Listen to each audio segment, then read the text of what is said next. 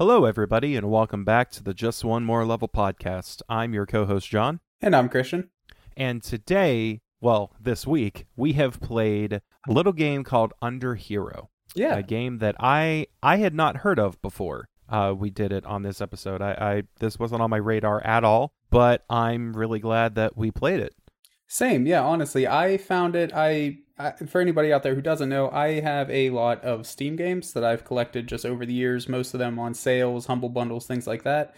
I'm assuming that's where this game came from, some sort of Steam sale or package or Humble Bundle, most likely Humble Bundle. So I was just going through my list, looking at different games and things that looked interesting, and I saw Underhero in there, and I was like, well, this looks really fun. Why don't we go ahead and give that one a try? And like John, I'm glad we did. It is a nice little game. Why don't we talk about it a little bit though?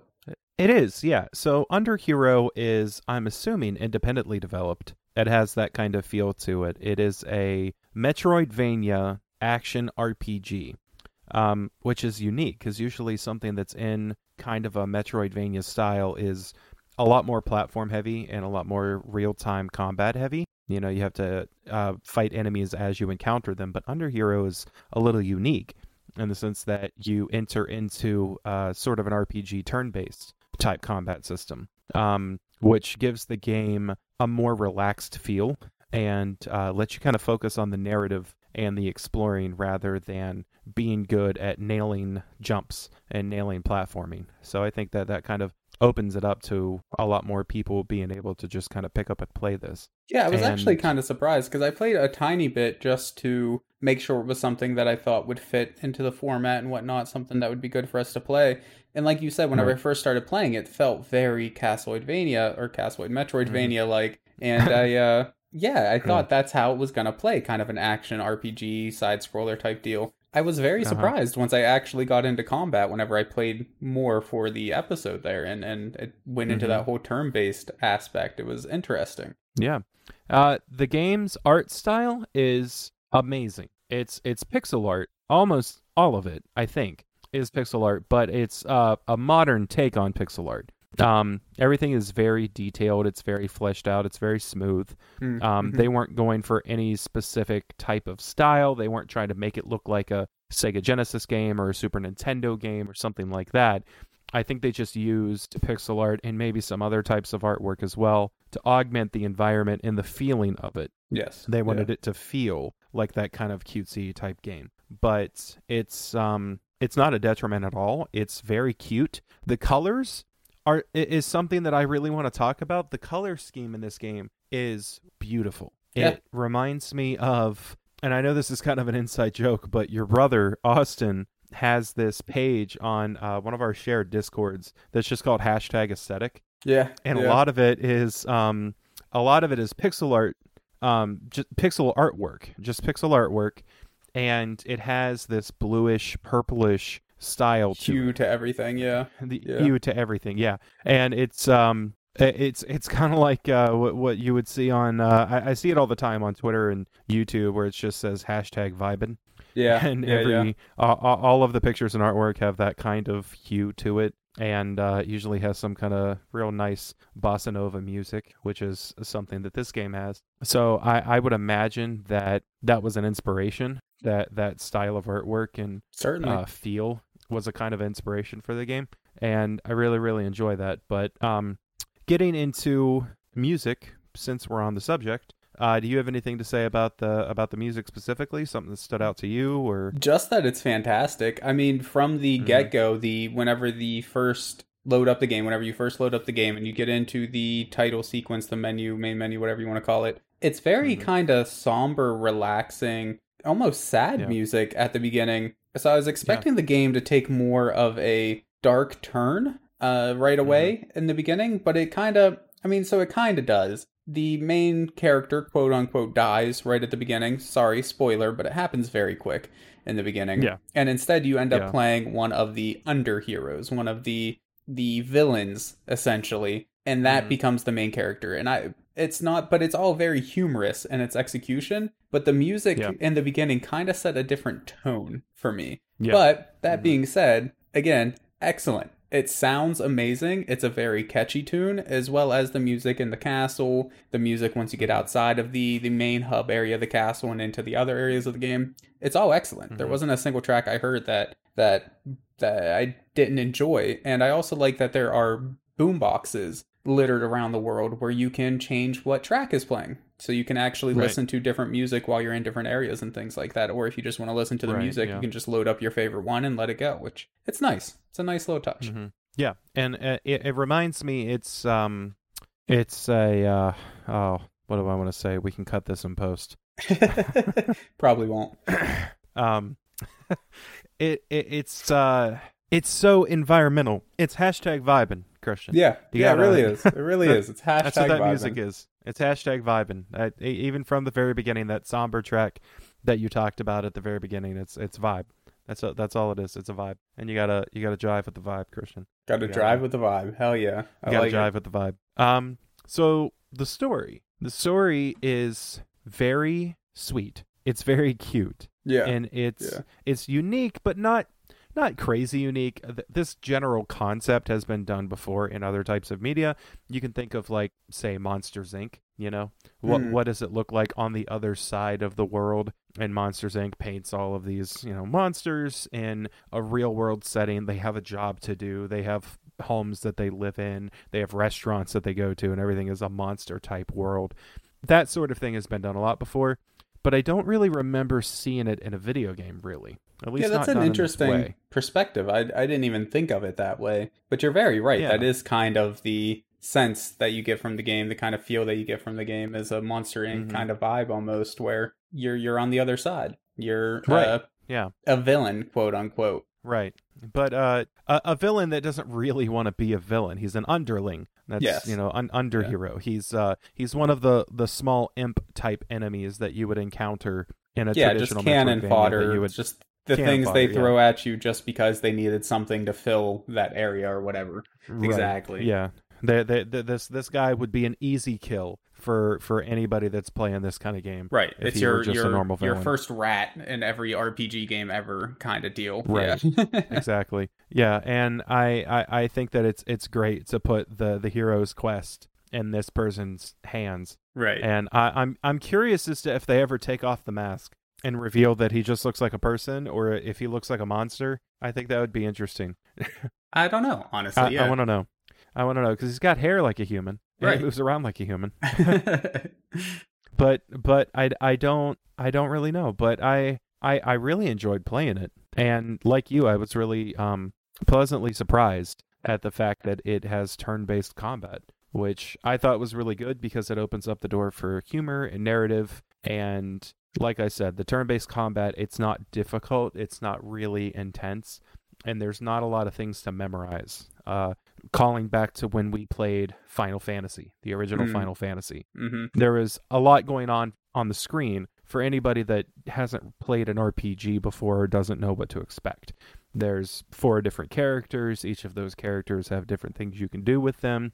There's certain things that you should do if you want to fight efficiently at different stages. Like you don't want to give, you were telling me, it was what I was frustrated about. You don't want to give your mage a certain kind of weapon because they're not going to be able to use it. Right. You don't want to give another character this ability or level them up this way because that's not efficient. It's nothing like that. It reminded me actually a lot of Paper Mario.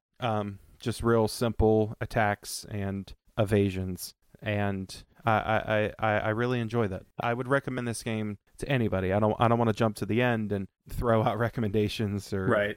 But no, I see what you're saying. It doesn't just appeal to the hardcore RPG fans. It's a very light RPG game. It has those elements built in, including somewhat turn-based combat and whatnot, but it doesn't have, at least early in the game, because obviously this is just a show where we look at the first hour or so, it's not very deep in the sense to where you need experience to really get the most out of it, to really be efficient with it. It's kind of, you can hop right in, and just the first couple tutorials it gives you is enough to kind of figure out what's going on. One of the other things that it does that I really liked is, since you are a underling yourself, you come from the villain side of things, or however you want to look at it. The different enemies that you're fighting obviously are also come from that same kind of tribe, that same sort of group of people. So you have the opportunity to talk to them before you murder them, essentially. Right. So they very quickly figure out that you're working against them, but you have the time to get in one question from each enemy before you start the fight. So it's a way to get little extra info, sometimes just useless little tidbits about whatever area you're in. Sometimes it's actual useful pieces of information and things like that. But I just thought that was another cute little touch that they've thrown in to the game. I love the environment that you're in at the beginning. There's like a world hub, and it's like the main bad guy's castle. Yes. Who thinks that you're working for him, of course. Yeah. But the world hub is like, there's like apartments down there. Yeah, it is. And there's like a little I don't know, like a break room. There's like a coffee shop. Yep. There's a theater. There's a theater. There's cafeteria tables. And then you can go and talk to this lady that serves you coffee, which replenishes your health. That has an actual function, and it's the save function. There's a time clock right next to it, like the old school you punch a card sort of time clock right next to it, and that's how you save your game. Right. And then in the apartments, I am a madman, so I checked every single apartment door instead of just the one for me, footage, and then just the one for the secret treasure that's hinted at you from one of the NPCs in the area. I checked every single one, and there's actually a developer room or floor, basically, where all of the developers are kind of behind the door, and they have a little tidbit that they can say. And then there's a couple fan rooms where they show off like fan art and fan music and things like that. So I thought that was really interesting too, that they highlighted some of the fan creations as well. That's really I thought that was nice, and it just, I mean, a lot of the fan art's also really good, so highly suggest everybody checks it out if it somehow doesn't make it in the cut in the video. Right. I had some trouble right at the beginning because the game kept toggling back and forth between keyboard and controller for some reason. Like I wonder if your mouse was like jiggling a little bit or something like that. Yeah, it could have been.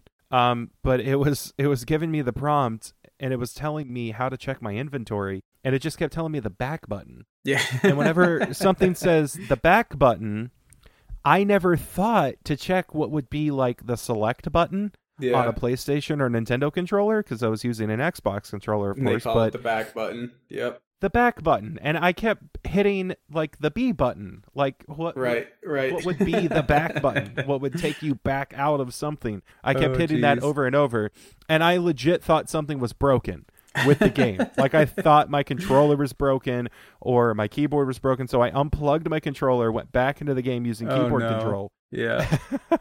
And it told me, and I looked at the keyboard control, and I was like, that's not the same button. So I plugged the controller back in, and I was like, oh, it's like select this one over here. Yep. Okay. Why didn't I even try that? I don't know why I didn't even try that button. I can understand your confusion. I don't really think that's the fault of the game. I would say it's more commonly known as the select button for sure, but technically on an Xbox controller they did use the correct term there with the back button. So I'm just not used to playing Xbox, so it never occurred to me. Whenever I play games, I'm always playing either with. I mean, I'm playing more often with computer now, especially with the podcast. But I'm used to playing with some kind of Nintendo controller or PlayStation controller. Right. And usually, if I'm playing with an Xbox controller, whatever controls I'm trying to use are interchangeable. Right. With their cross-system counterparts, so I just know to hit the select button. Yeah. What I would call the select button, But that was just me. That's not to the fault of the game. It told me what to do, and I just wasn't paying attention. But it's an understandable mistake, though. I'm sure plenty of people have made it before. Yeah. So I think we've touched on almost everything. Gameplay, I guess, is the only thing we haven't fully talked about, other than the action RPG, the turn-based RPG element there with the combat. Everything else in the game is just very basic platforming. It's very Metroidvania. So far, like there's areas you can't quite get to, but you'll unlock keys or abilities that will allow you to get there at some other point. It's a lot of platforming. The controls and everything feel pretty good. I think the jumps are a little bit floaty, in my opinion. I feel like you should. So you have a cape in the game that you can use to kind of float farther. And I'm fine with that. Mm-hmm. That should obviously be floaty. That's kind of what the cape's for. But even your normal jump, it doesn't. It's one of the game design things with like in Mario and a lot of other platformers. There's a lot more gravity than in real life. You can jump real high in those games, of course, but then you fall very quickly. It's a very snappy falling motion. This game doesn't quite have the gravity set high enough, in my opinion. It took a little while to get used to, and it still never quite felt right to me. But it's okay. Like it wasn't so bad that it hurt my enjoyment of the game. It was just a weird choice, in my opinion, for a platformer game. Just a little slippery, I would say. Yeah. Just a little bit, but it's a very minor gripe. Exactly. Yeah, it really is. I mean, the game was still a lot of fun. I had no problems doing the platforming that the game required of me, especially with the cape having that ability to float a little bit. Really helps out with the longer jumps and areas that otherwise may have been very, very hard to reach. Required platforming that was just a little too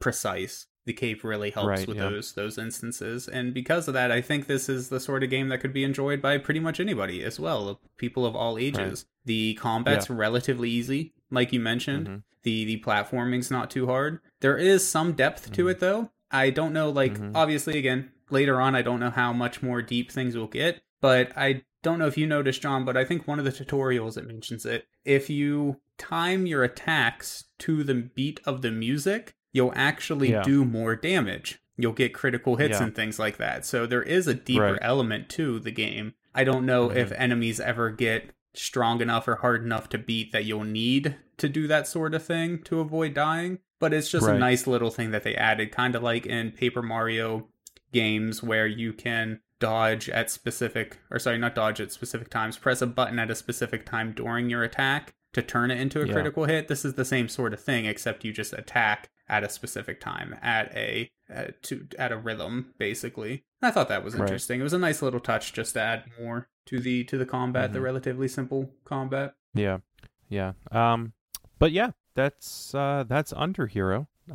We didn't go too far into the game there. Here on the podcast, we just played the first hour, so we just kind of get a feel for the game, and so we can really only talk about face value. But I'm eager to play more, honestly. I'd like to see a little bit more of the game. So I would say that I would definitely play just one more level. I really enjoyed what I played so far, and it's very relaxing, just like Stardew Valley. It's not like Stardew Valley, but it's relaxing like Stardew Valley. I was actually getting the tiniest bit of a ukulele vibe, and I don't really know why. It doesn't have anything in common with ukulele at all. But I was getting maybe in like the cutesy art style, semi-retro kind of feel to it, maybe. But other than that, it's completely different. Yeah, it's not like ukulele. It's not a collectathon. It's not reminiscent of a PS1 game. It's not even like a 3D like platform or anything like that. Yeah, it's just no. It was just I think maybe like the rapport between the main character and your sword hilt. Sure, yeah, I can see that. That's a character, and the colors. So it's a very bright, colorful game as well, like ukulele is. Your sword hilt pops up and says little snarky things to you to try to get you to progress through the game and different things like that. That's about it. But it just gave me that vibe. But I enjoyed this, unlike ukulele. Which I still don't understand. I don't at all for some reason. Yeah, but yeah, no, I separate my Steam list into sections of games I've beaten, games I don't want to beat or play, games that I play just whenever I have a little bit of time to play, but you never really beat them or finish them. This like arcadey type games or like Stardew Valley and things like that you just play forever.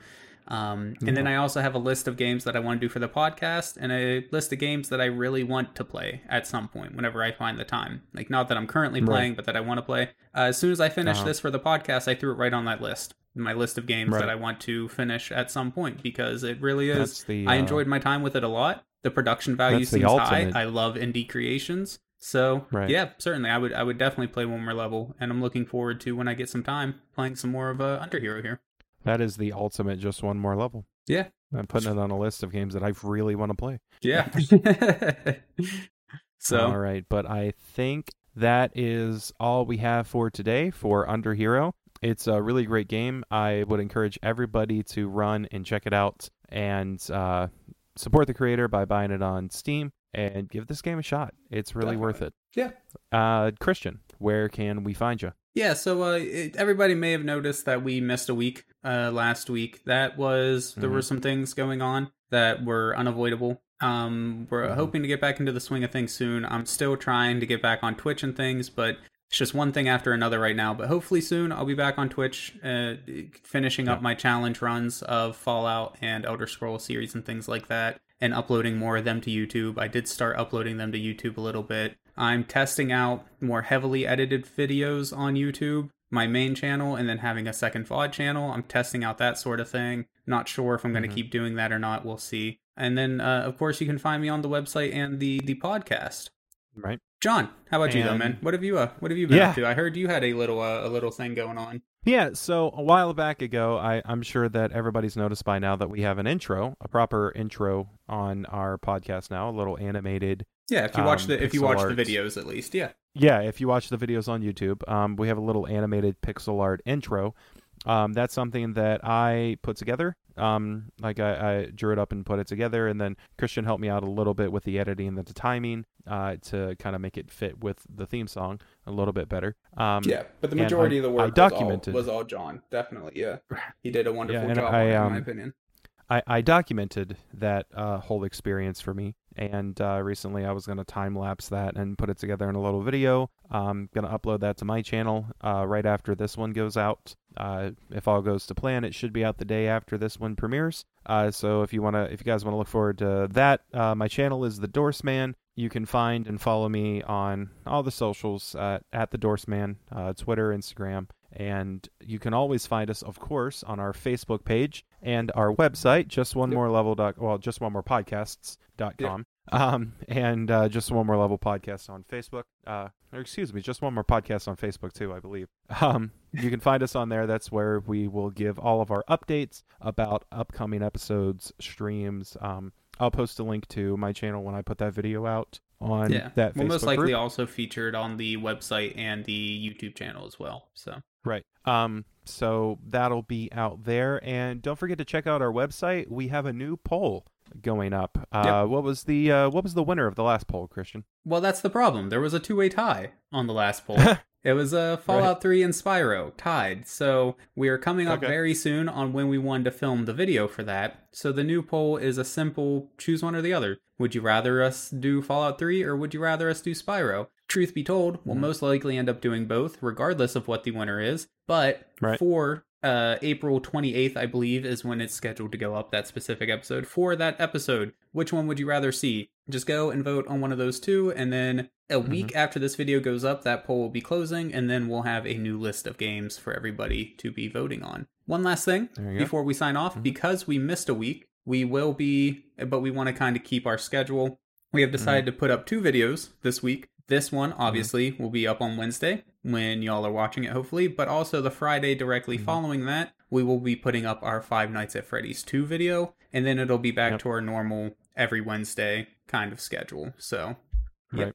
But that's all we have for this one today, guys. Thank you so much for watching and supporting us. I've had a couple of people walk up to me in public now and tell me that they actually tuned in and that they're enjoying it. So shout out to those people. Thank you. And just thank you all around. You never have to. You never have to watch our videos or listen to us, but you do, and we appreciate it. Thank you so much. Bye-bye, y'all. And bye-bye.